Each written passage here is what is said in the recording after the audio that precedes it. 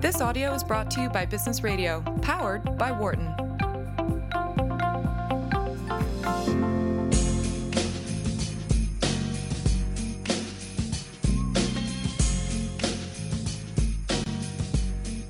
Welcome back. I love the music. Thank you, sir.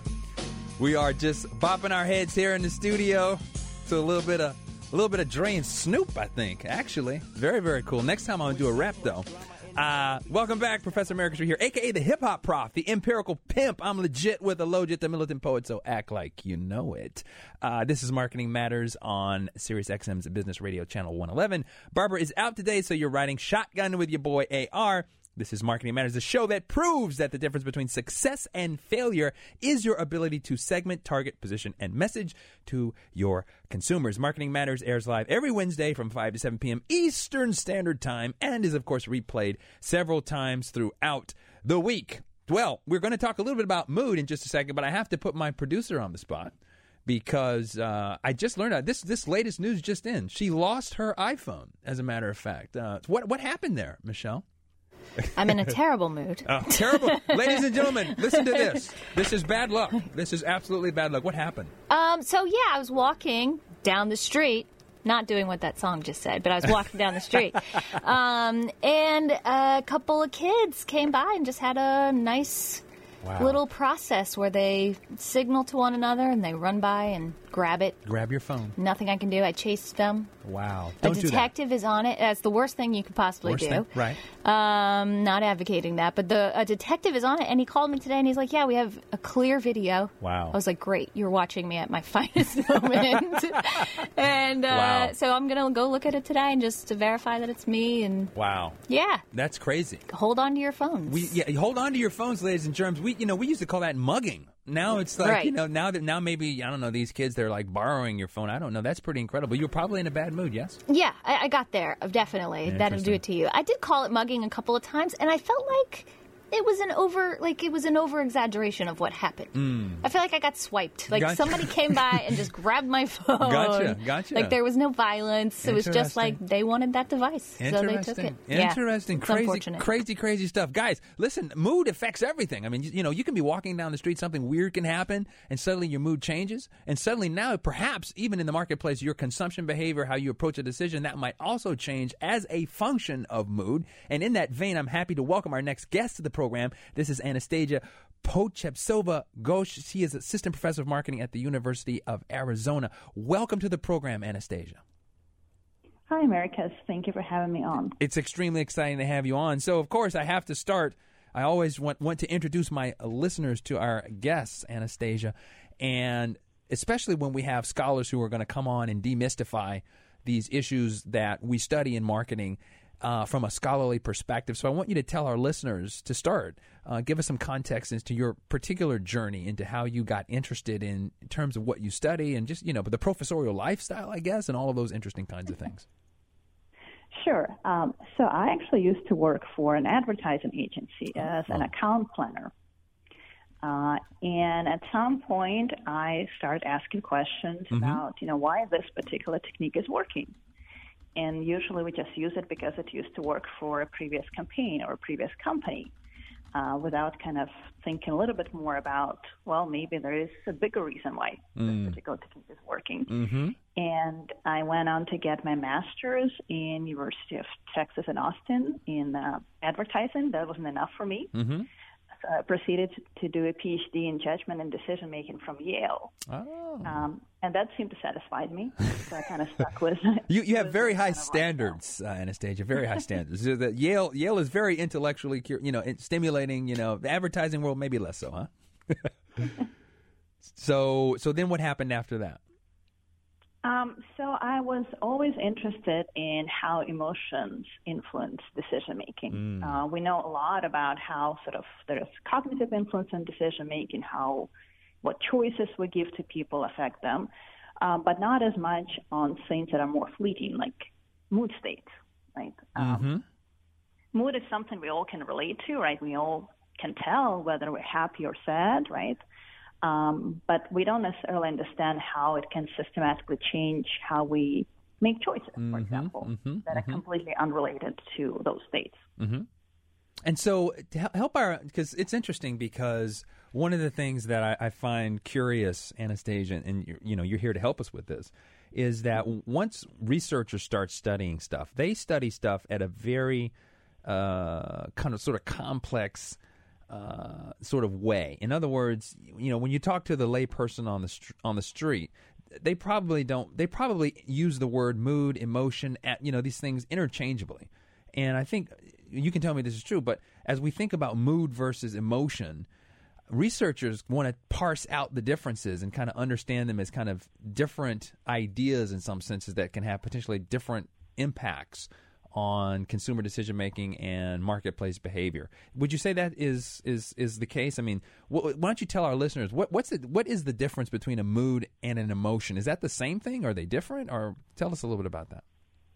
There's a little bit different. I think we use emotions to refer to very specific kind of emotions: angry, happy, anxious, right? That has both valence associated with it, but some sort of cognitive connotation to it, right? I feel very differently when I'm angry versus when I'm sad. Mm-hmm. On the other hand, when we refer to mood states, that are much more mild emotions.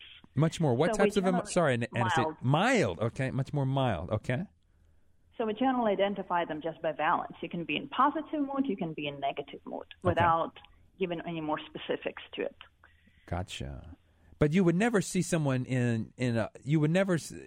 but that's interesting because in some senses, Anastasia, they are subsets of each other. Would you say that's correct? So in other words, essentially, yeah, because I can't be in a positive mood and be angry at the same time. I mean, a positive mood comes from happiness or these other sorts of more cognitively architectured emotions, right? Yeah, okay, but those mood doesn't necessarily need to be identified with something, right? Gotcha, right.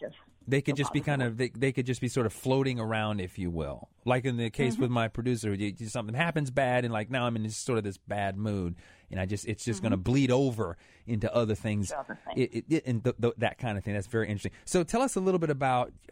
So you had this passion point around emotions because you figured, okay, emotions are important. When did you first start studying, trying to capture emotions in a way that allows you to study them really scientifically? What were some of the things that you did initially? Well, I think it goes back to my work in advertising. And one of the most common tactics you'll see in any advertisement or any kind of persuasive content in general is we try to make people happy, right?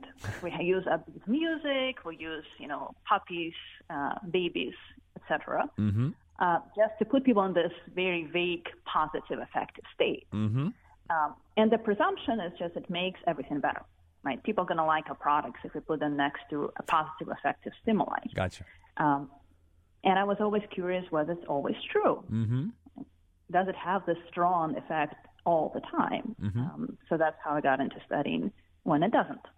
And so this is interesting because there's often, Anastasia, a kind of disconnect between sort of industry practice and the scholarly complexity that's required to understand a phenomenon in its totality. And sometimes practitioners are sort of running with sort of their lay intuition without having, I think this is your point, without having tested, when will this be effective and under what conditions? Would you say that that's sort of a correct way to think about it? That is absolutely the correct way to think about it.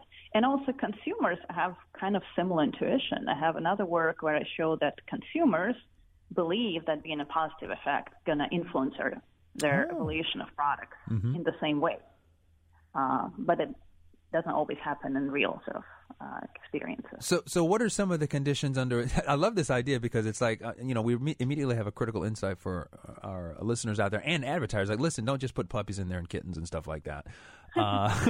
It might not work according to our guru that we're talking with here. So what under what circumstances has your research documented that it will work and will not work? So generally it works better if consumers are going to be choosing from a single product. Okay. So often we see this not only in advertising, but like in, a restaurant, for example, right? We spend a lot of money creating the ambience, the atmosphere generally raises your positive affect. So in those situations when I'm not actually making choices, I'm just evaluating one product or one experience, positive mood can actually raise evaluations. Okay. But in situation when there is some choice conflict, when I'm choosing between products or services that are attractive to me, but for different reasons, right? Actually being in a positive mood can lead to choice deferral or sort of desire to postpone choice or not make it immediately. Gotcha. Listeners, if you're just joining us, we're talking to Professor Anastasiya Ghosh. She's professor of marketing at the University of Arizona. She's telling us about her incredible research published in the Journal of Consumer Research. Congratulations, by the way. That's fantastic. That's our flagship journal for listeners out there. That's where the best research actually ends up in terms of our literature. But the paper that she's talking to us about has to do with mood and the effect of mood on choice. If you're interested in joining this conversation, 1-844-WHARTON is the number, 1-844-942-7866. Let me ask you this, Anastasiya. So this is very interesting because how did you stumble upon the idea that under situations where there is, I guess, and you can correct me if I'm mischaracterizing this, but under the situations where there are conflict or difficult trade-offs in making product choices, your key finding and your key phenomena in the paper is that positive mood will lead to a higher likelihood that people just won't choose. How did you stumble on this idea? Well, there's a lot of research in psychology that says that positive mood makes people more discerning. Like they can separate important, non-important stuff. Oh, interesting. And why is that? Why is that, Anastasiya? Well, I think the underlying idea is that being in a positive mood gives you more processing abilities. Okay. Unlike the negative mood where you're kind of in a state of flight, right? You're trying to conserve resources. In positive, you have more resources. It's a good state to be in. And that allows people to be more discerning, basically. Gotcha. So we took this idea to context of choice, and it says, well, if people are more able to separate important, non-important attributes and choices, what happens if my choice involves, let's say, two flight options, right? One of them really have a good time, like very little layover. Another one is more cheaper, right? Those are two very important attributes. Okay. And it also has a bunch of unimportant ones, right? In-flight entertainment, food, etc. Gotcha. So if I really, really zone in or focus on those two important attributes because I'm in a positive mood, it's going to highlight the fact that I have to make trade-offs between them in order to make choice. And that is very difficult to do, trade off important attributes. And that's why being in positive mood leads to more likelihood of deferring choice altogether, because I really cannot decide between two really important things to me. Interesting. Now, let me throw this back at you, Anastasiya. Does your research also explore the possibility that when you are in positive mood, it's like you are confronted with a difficult choice, just like you're saying. And could it be that I don't want to ruin my mood, so I'm not going to make the choice? Is that explanation different than what you're describing, or what are your thoughts on that? So we were throwing this explanation as one possibility, and we actually ran a study where we decrease consumers' cognitive resources. Okay. Kind of making them make a choice with very limited cognitive resources. Okay. And the idea here was that if you don't have enough cognitive resources, this avoidance of making difficult choice because I'm in a positive mood will still be present, right? Oh. It doesn't really depend on resources. Okay. But it completely killed the effect. Oh, okay. So it only works when you have enough resources to process information. So it's very much cognitive processing kind of explanation rather than just I'm trying to avoid making choices. Gotcha. I'm happy. Gotcha. So the idea that they would want to keep that mood going, at least in terms of how you have experimentally tested this, doesn't seem to bear out in the data.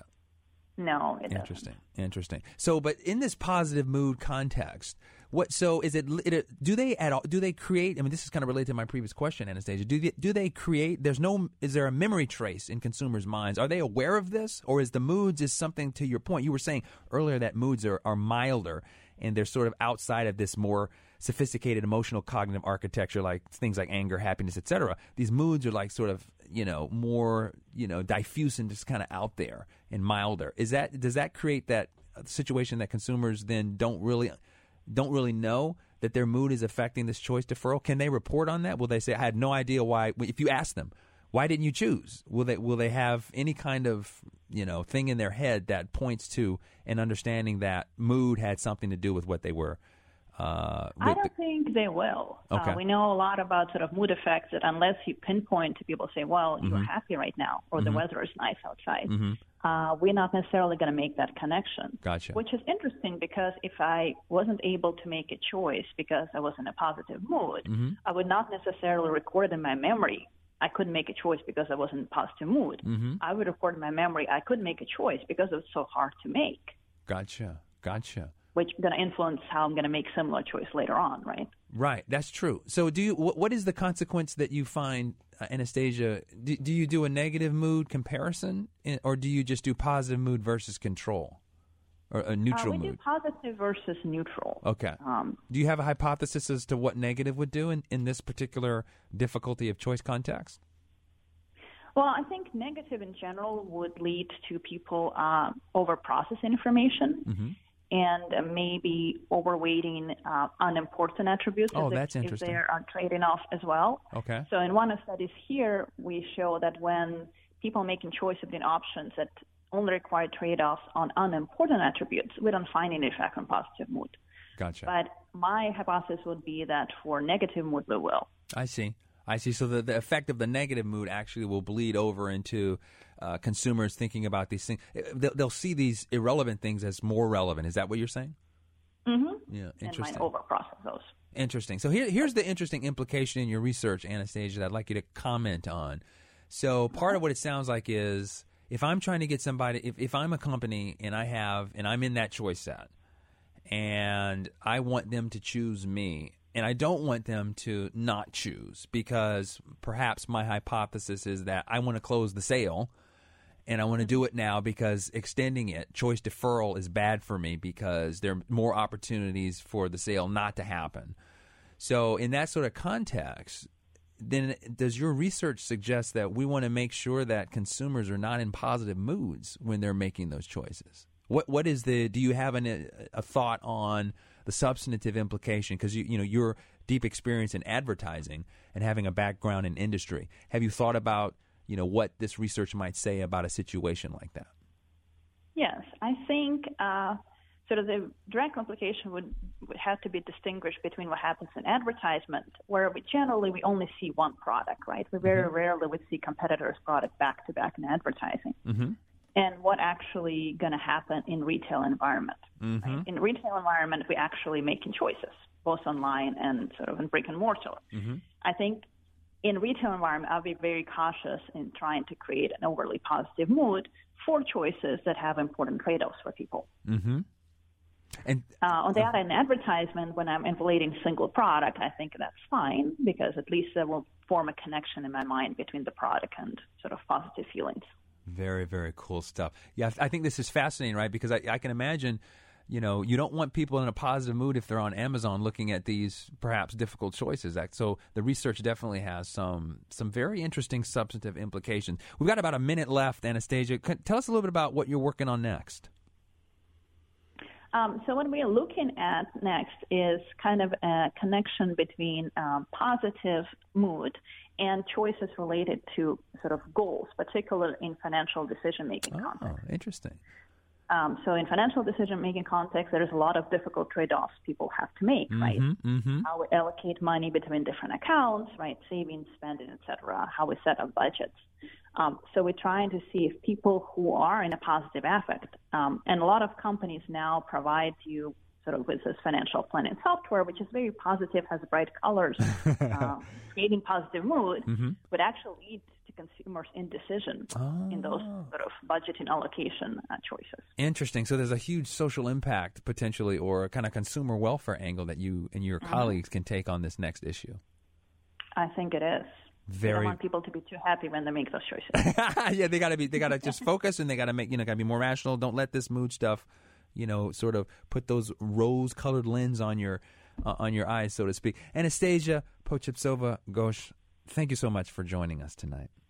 Thank you for having me. Thank you for talking about my research. Your research is unbelievable and very cool. It's fascinating. We were very pleased to have you, and I hope you'll join us again. Listeners, if you're interested in learning more about Anastasiya, you can head on over to marketing.eller.arizona.edu. That's marketing.eller.arizona.edu. Or if you want to learn more about her research, you can just follow her on Twitter at Apochept. So I'll spell that out for you guys. At APOCHEPT. Next up, ladies and germs, when we come back, we'll have Alan Gannett of Track Maven, and he will be talking about his new book. It's called The Creative Curve. Now, I don't fancy myself as super creative, but I want to learn how to be more and more creative. And so Alan is going to give us the science behind creativity and how to translate creativity into commercial success. You're listening to Marketing Matters. I'm Americus Reed. This is my music. I'm going to start bopping my head, and I'm going to see you on the other side of this break in just a minute on Business Radio, Sirius XM 111. For more guest interviews, check out our Wharton Business Radio Highlights podcast on iTunes and Google Play.